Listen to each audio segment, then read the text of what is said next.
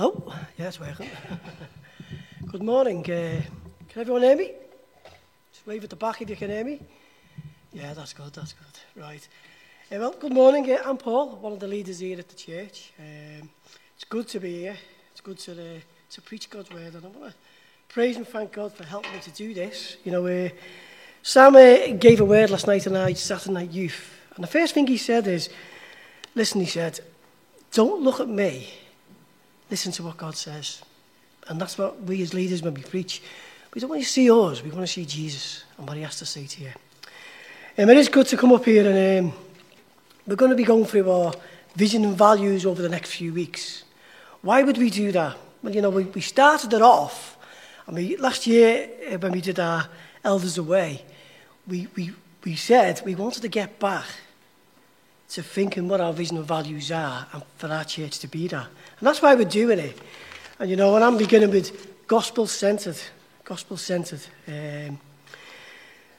So we're just going to pray first, and then we're going to go into it. And we're going to look at that.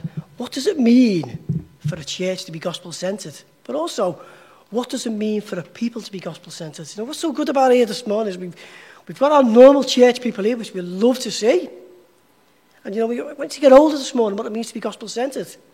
But we also have visitors here today. You'll be coming just for the odd time, maybe. But, you know, if you're Christ, then you have to be gospel-centered as well. I want you to learn something today as well. So let's just pray and ask the Lord to help us within this. So, Lord, we do thank you and praise you for your love for us. We thank you this morning, Lord, that we're met here in your house with your people. And, Lord, that we have your word to look at. And we just pray, Lord, that you speak today. Lord, show us what it truly means to be a gospel-centered people. Show us what it means, Lord, to be your people. And to have those lives that carry the aroma of Christ. So, Lord, please go before me and help me. Lord, whatever is of me, take it away. And let it be all of you. And the things that you've put on my mind, Lord, just bring those things to remembrance of me, the things that matter. And I pray, Lord, for each and every one that's here this morning, that you prepare their hearts for what you've set before us. And Lord, help us not just to be hearers of the word, but to be doers of the word. So whatever comes out of this from you, Lord, help us be truly blessed. So put these words into action in the lives and the church that we have. Because we ask you for your glory and in your name, Jesus. Amen. Right, gospel-centered. What does it mean? What does it mean? What is it all about? You know, I love the word gospel-centered. You know, when we look at our vision and values, I'm not too sure about this, but I think I was the one that had come up with this. I could be wrong, I could be right. It was a few years ago. Because I love gospel-centered, because, you know, the reason that we're here this morning is because of the gospel. It's because of the gospel. It's because Jesus came into this world to save sinners like of us. And that's why we're here. And what has been so good about this morning, we've seen gospel. Just been a joyful start to the day. I'm seeing Joanne up there, who's come back to Jesus only about a year or two ago.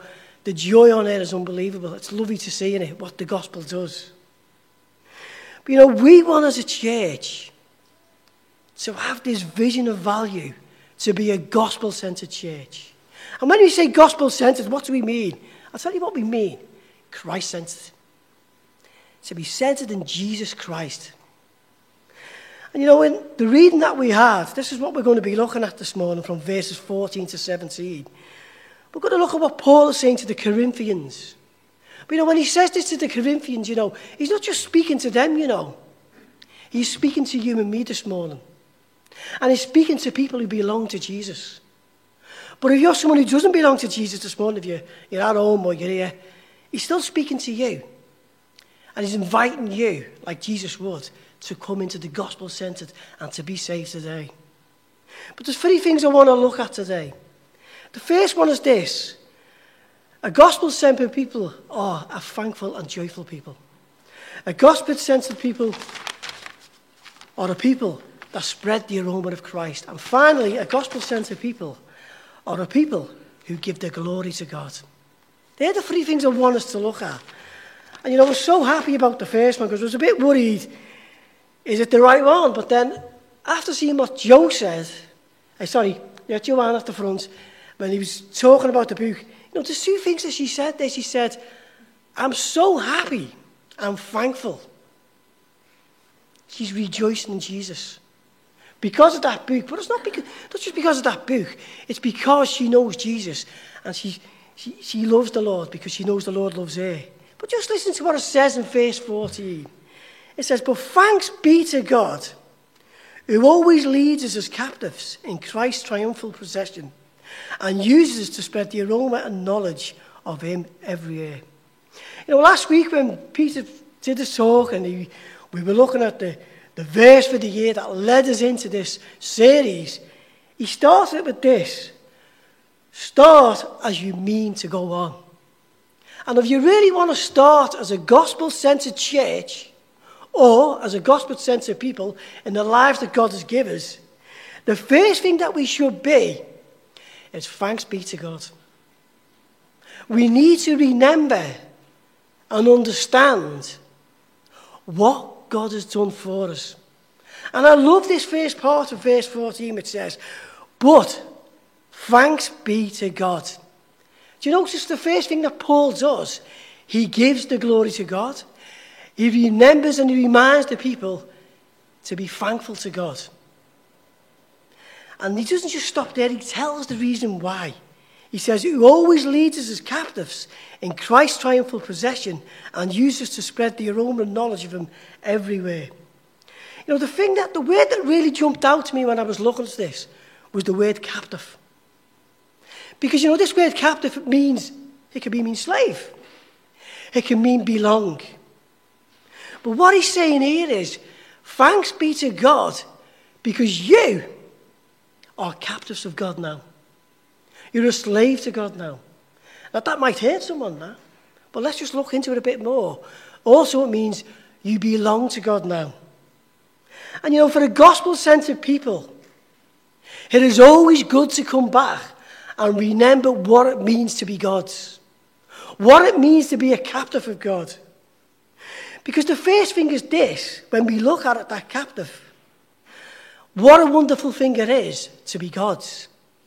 Because first of all, to be a captive of God, you must remember this. Before we could be captives of God, we were captives of sin. We were captives of this world.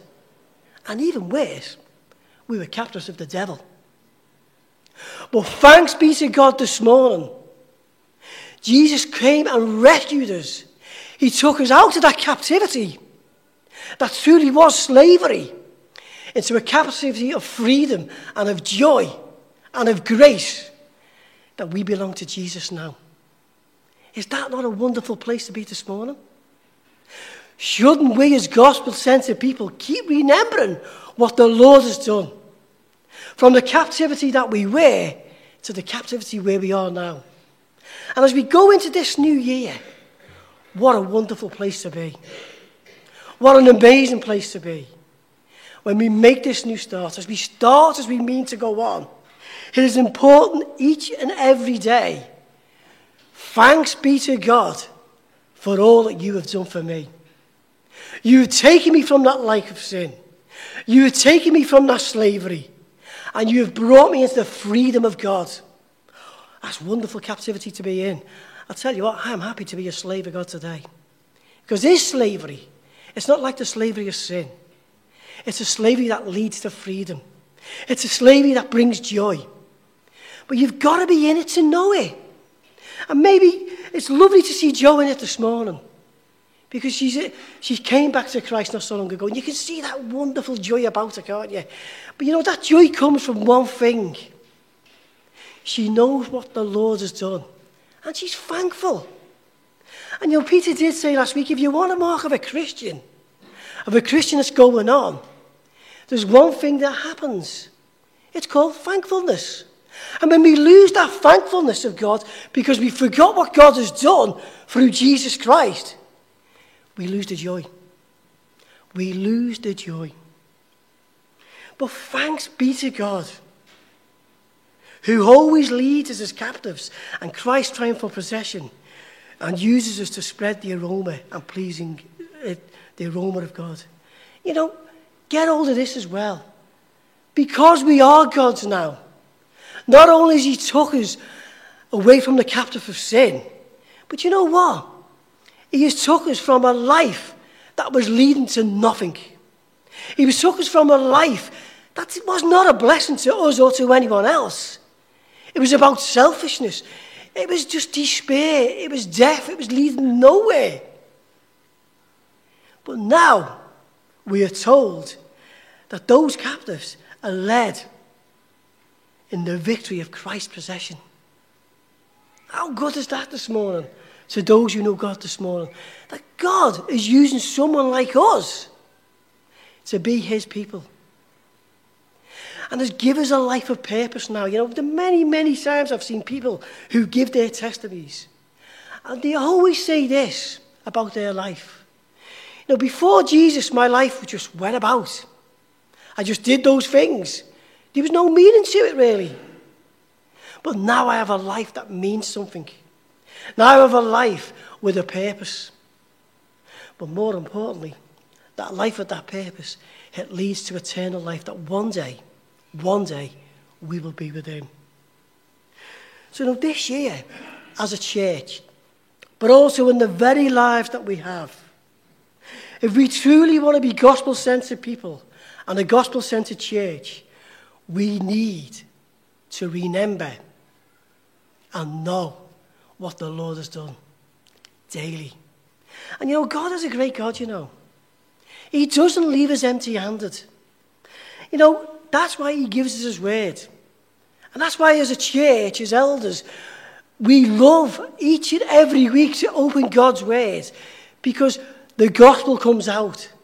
It keeps reminding us and telling us how much God loves us and what has God done for us and wants to show us what the life is really all about. But not just there, you know, the Lord, you know, later on we're going to be coming to the table, we're going to be reminded what the Lord has done. And you know what's so good about that? When the Lord gives us these things, they're not saying, well, they're there just to go through a religious thing. They're there for our good. To keep reminding us and showing us what the Lord has done. So when we leave this place, when we're spending time on his word, when we remember him through the bread and the wine, and when we come together, it's to show us what the Lord has done. So we get a refreshness of that thankfulness and that joyfulness that helps us to march on for the Lord. Here's a question for us this morning. Firstly, as a church, are we a thankful and joyful people? You know, the only way we can answer that is if someone walked through that door. What would they see? Would they see a people who knows that their God has rescued them from sin and give them eternal life and a life of purpose? But even more so, what about in the very lives that we have? Because we're not always in church. We're not always in church. But what about in our workplaces, in our family homes, in the people that we meet? Do they see a person whose life says this? Thanks be to God. Because that's where the gospel centre starts, you know. When we remember Jesus, and we are thankful to Jesus, and we understand who Jesus really is. The Lord who came to save us from our sin and to give us a life eternal with an abundant life. But you know, we really, really are that people. You know, it doesn't just stop there. Because that's where it begins. That's where you start as you mean to go on. But that should lead to the next point. A people that spread the aroma of Christ. You know, and I really, really love this part. And I may upset some people here this morning, but I'm sorry. I only give what Jesus gives me. I'm here to serve the Lord. And you know, listen to what it says here. Who always leads us as captives in Christ's triumphal possession, and uses to spread the aroma of the knowledge of him everywhere. For we are to God the pleasing aroma of Christ among those who are being saved, and to those who are perishing. To the one we are the aroma that brings death, to the other the aroma that brings life. The word of God, brings life. And then it says, and who is equal to such a task? You know, Paul explains to the people here, he says, you know, thanks be to God for what he has done and what he's brought you into. But now, there is fruit from that. Your lives now, if you're truly, truly gospel-centered and truly know Jesus and are following him, you are carrying the aroma of Christ. You are spreading it everywhere you go. And as a church and as people, this is what our lives should be. It says there, who is equal to a task? Paul isn't stupid, when he says this. What he's saying is, I can't do this. In my own strength, I just cannot carry the aroma of Christ. But thanks be to God, because I am his captive, because I have been rescued from sin, and he's brought me into his goodness. Now I can, because he has enabled me to be that aroma for him. And do you know what it is? It's the very life that you have, that God has given you, in the place that he's placed you. God plants his people in every little place where he wants them. And their job is this: we are to carry the aroma of Christ. But to carry it. But when you think about aroma of Christ, what it really means, it's like this sweet smelling Saviour around the people around us.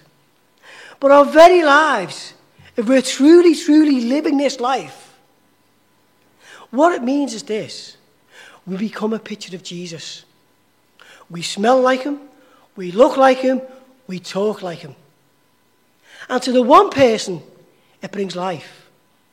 But remember this, it doesn't just stay there, does it? To the other person, it brings death. And this is the point I really want to get across today, of what it truly means to be an aroma of Christ. To be that aroma, it's not easy. Because to be the aroma of Christ, sometimes you will lose friends. Because they don't like what you are and what you say and what you do. Because to them, it brings death. They don't like it. But to the other one, who has a heart for God, who God is working upon, they're coming to Jesus. They like what they see. They want what they see. They want it. I'll put it this way. To really look and see what the aroma of Christ is like, you need to look at the author and finisher of your faith, Jesus. And in John chapter 6, Jesus is going about his business. He is really living and showing people how great and good God is, because he is the picture of the invisible God. But one day, he's been feeding the 5,000. He's been looking after them because he's sorry for them. He wants to feed them. But these people keep coming back. But Jesus says, listen, I know why you're coming. You're just coming for the bread and the fish. He said, but the thing is, I've got something more special for you. I want to give you something really, really special. And they say, well, what is it? Because we want to do the works of God. Well, Jesus says, well, this is it. You need to take me. You need to take me and accept me for who I am. But the problem is, the people, when they hear this, they don't like what he says. They don't like it. They do not like that aroma. And on John chapter 6, verses 60 to 67, 60 to 66, they turn around. Jesus says to him, does it offend you by what I'm saying? And these people, it does, because they walk away from the greatest gift of all. And that's what the aroma of Christ does to some people. And let me say this morning.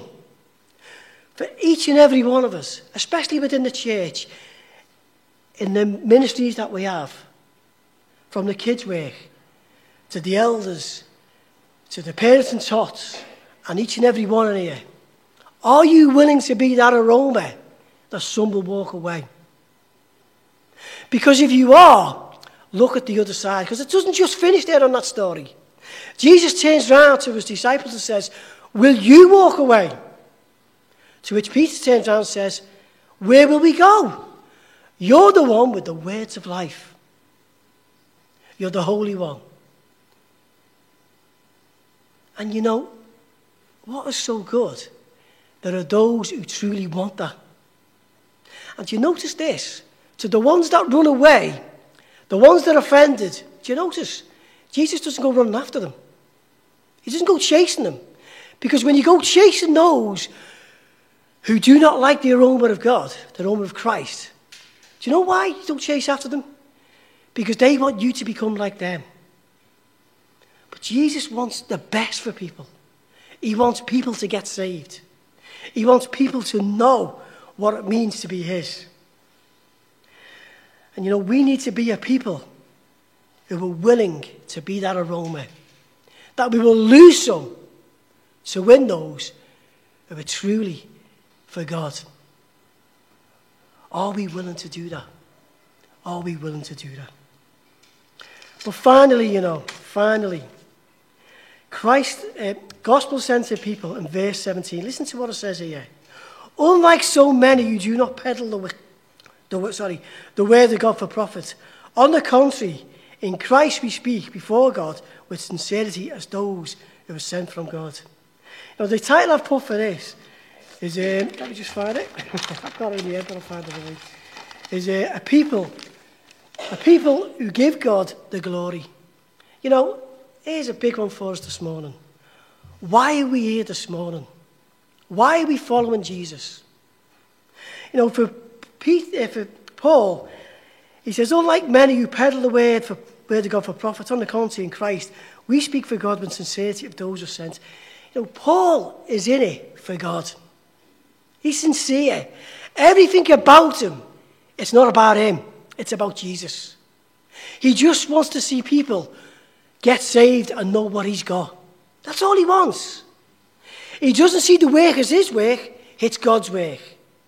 It's not about him. It's about Jesus and the lost. And, you know, God, people who are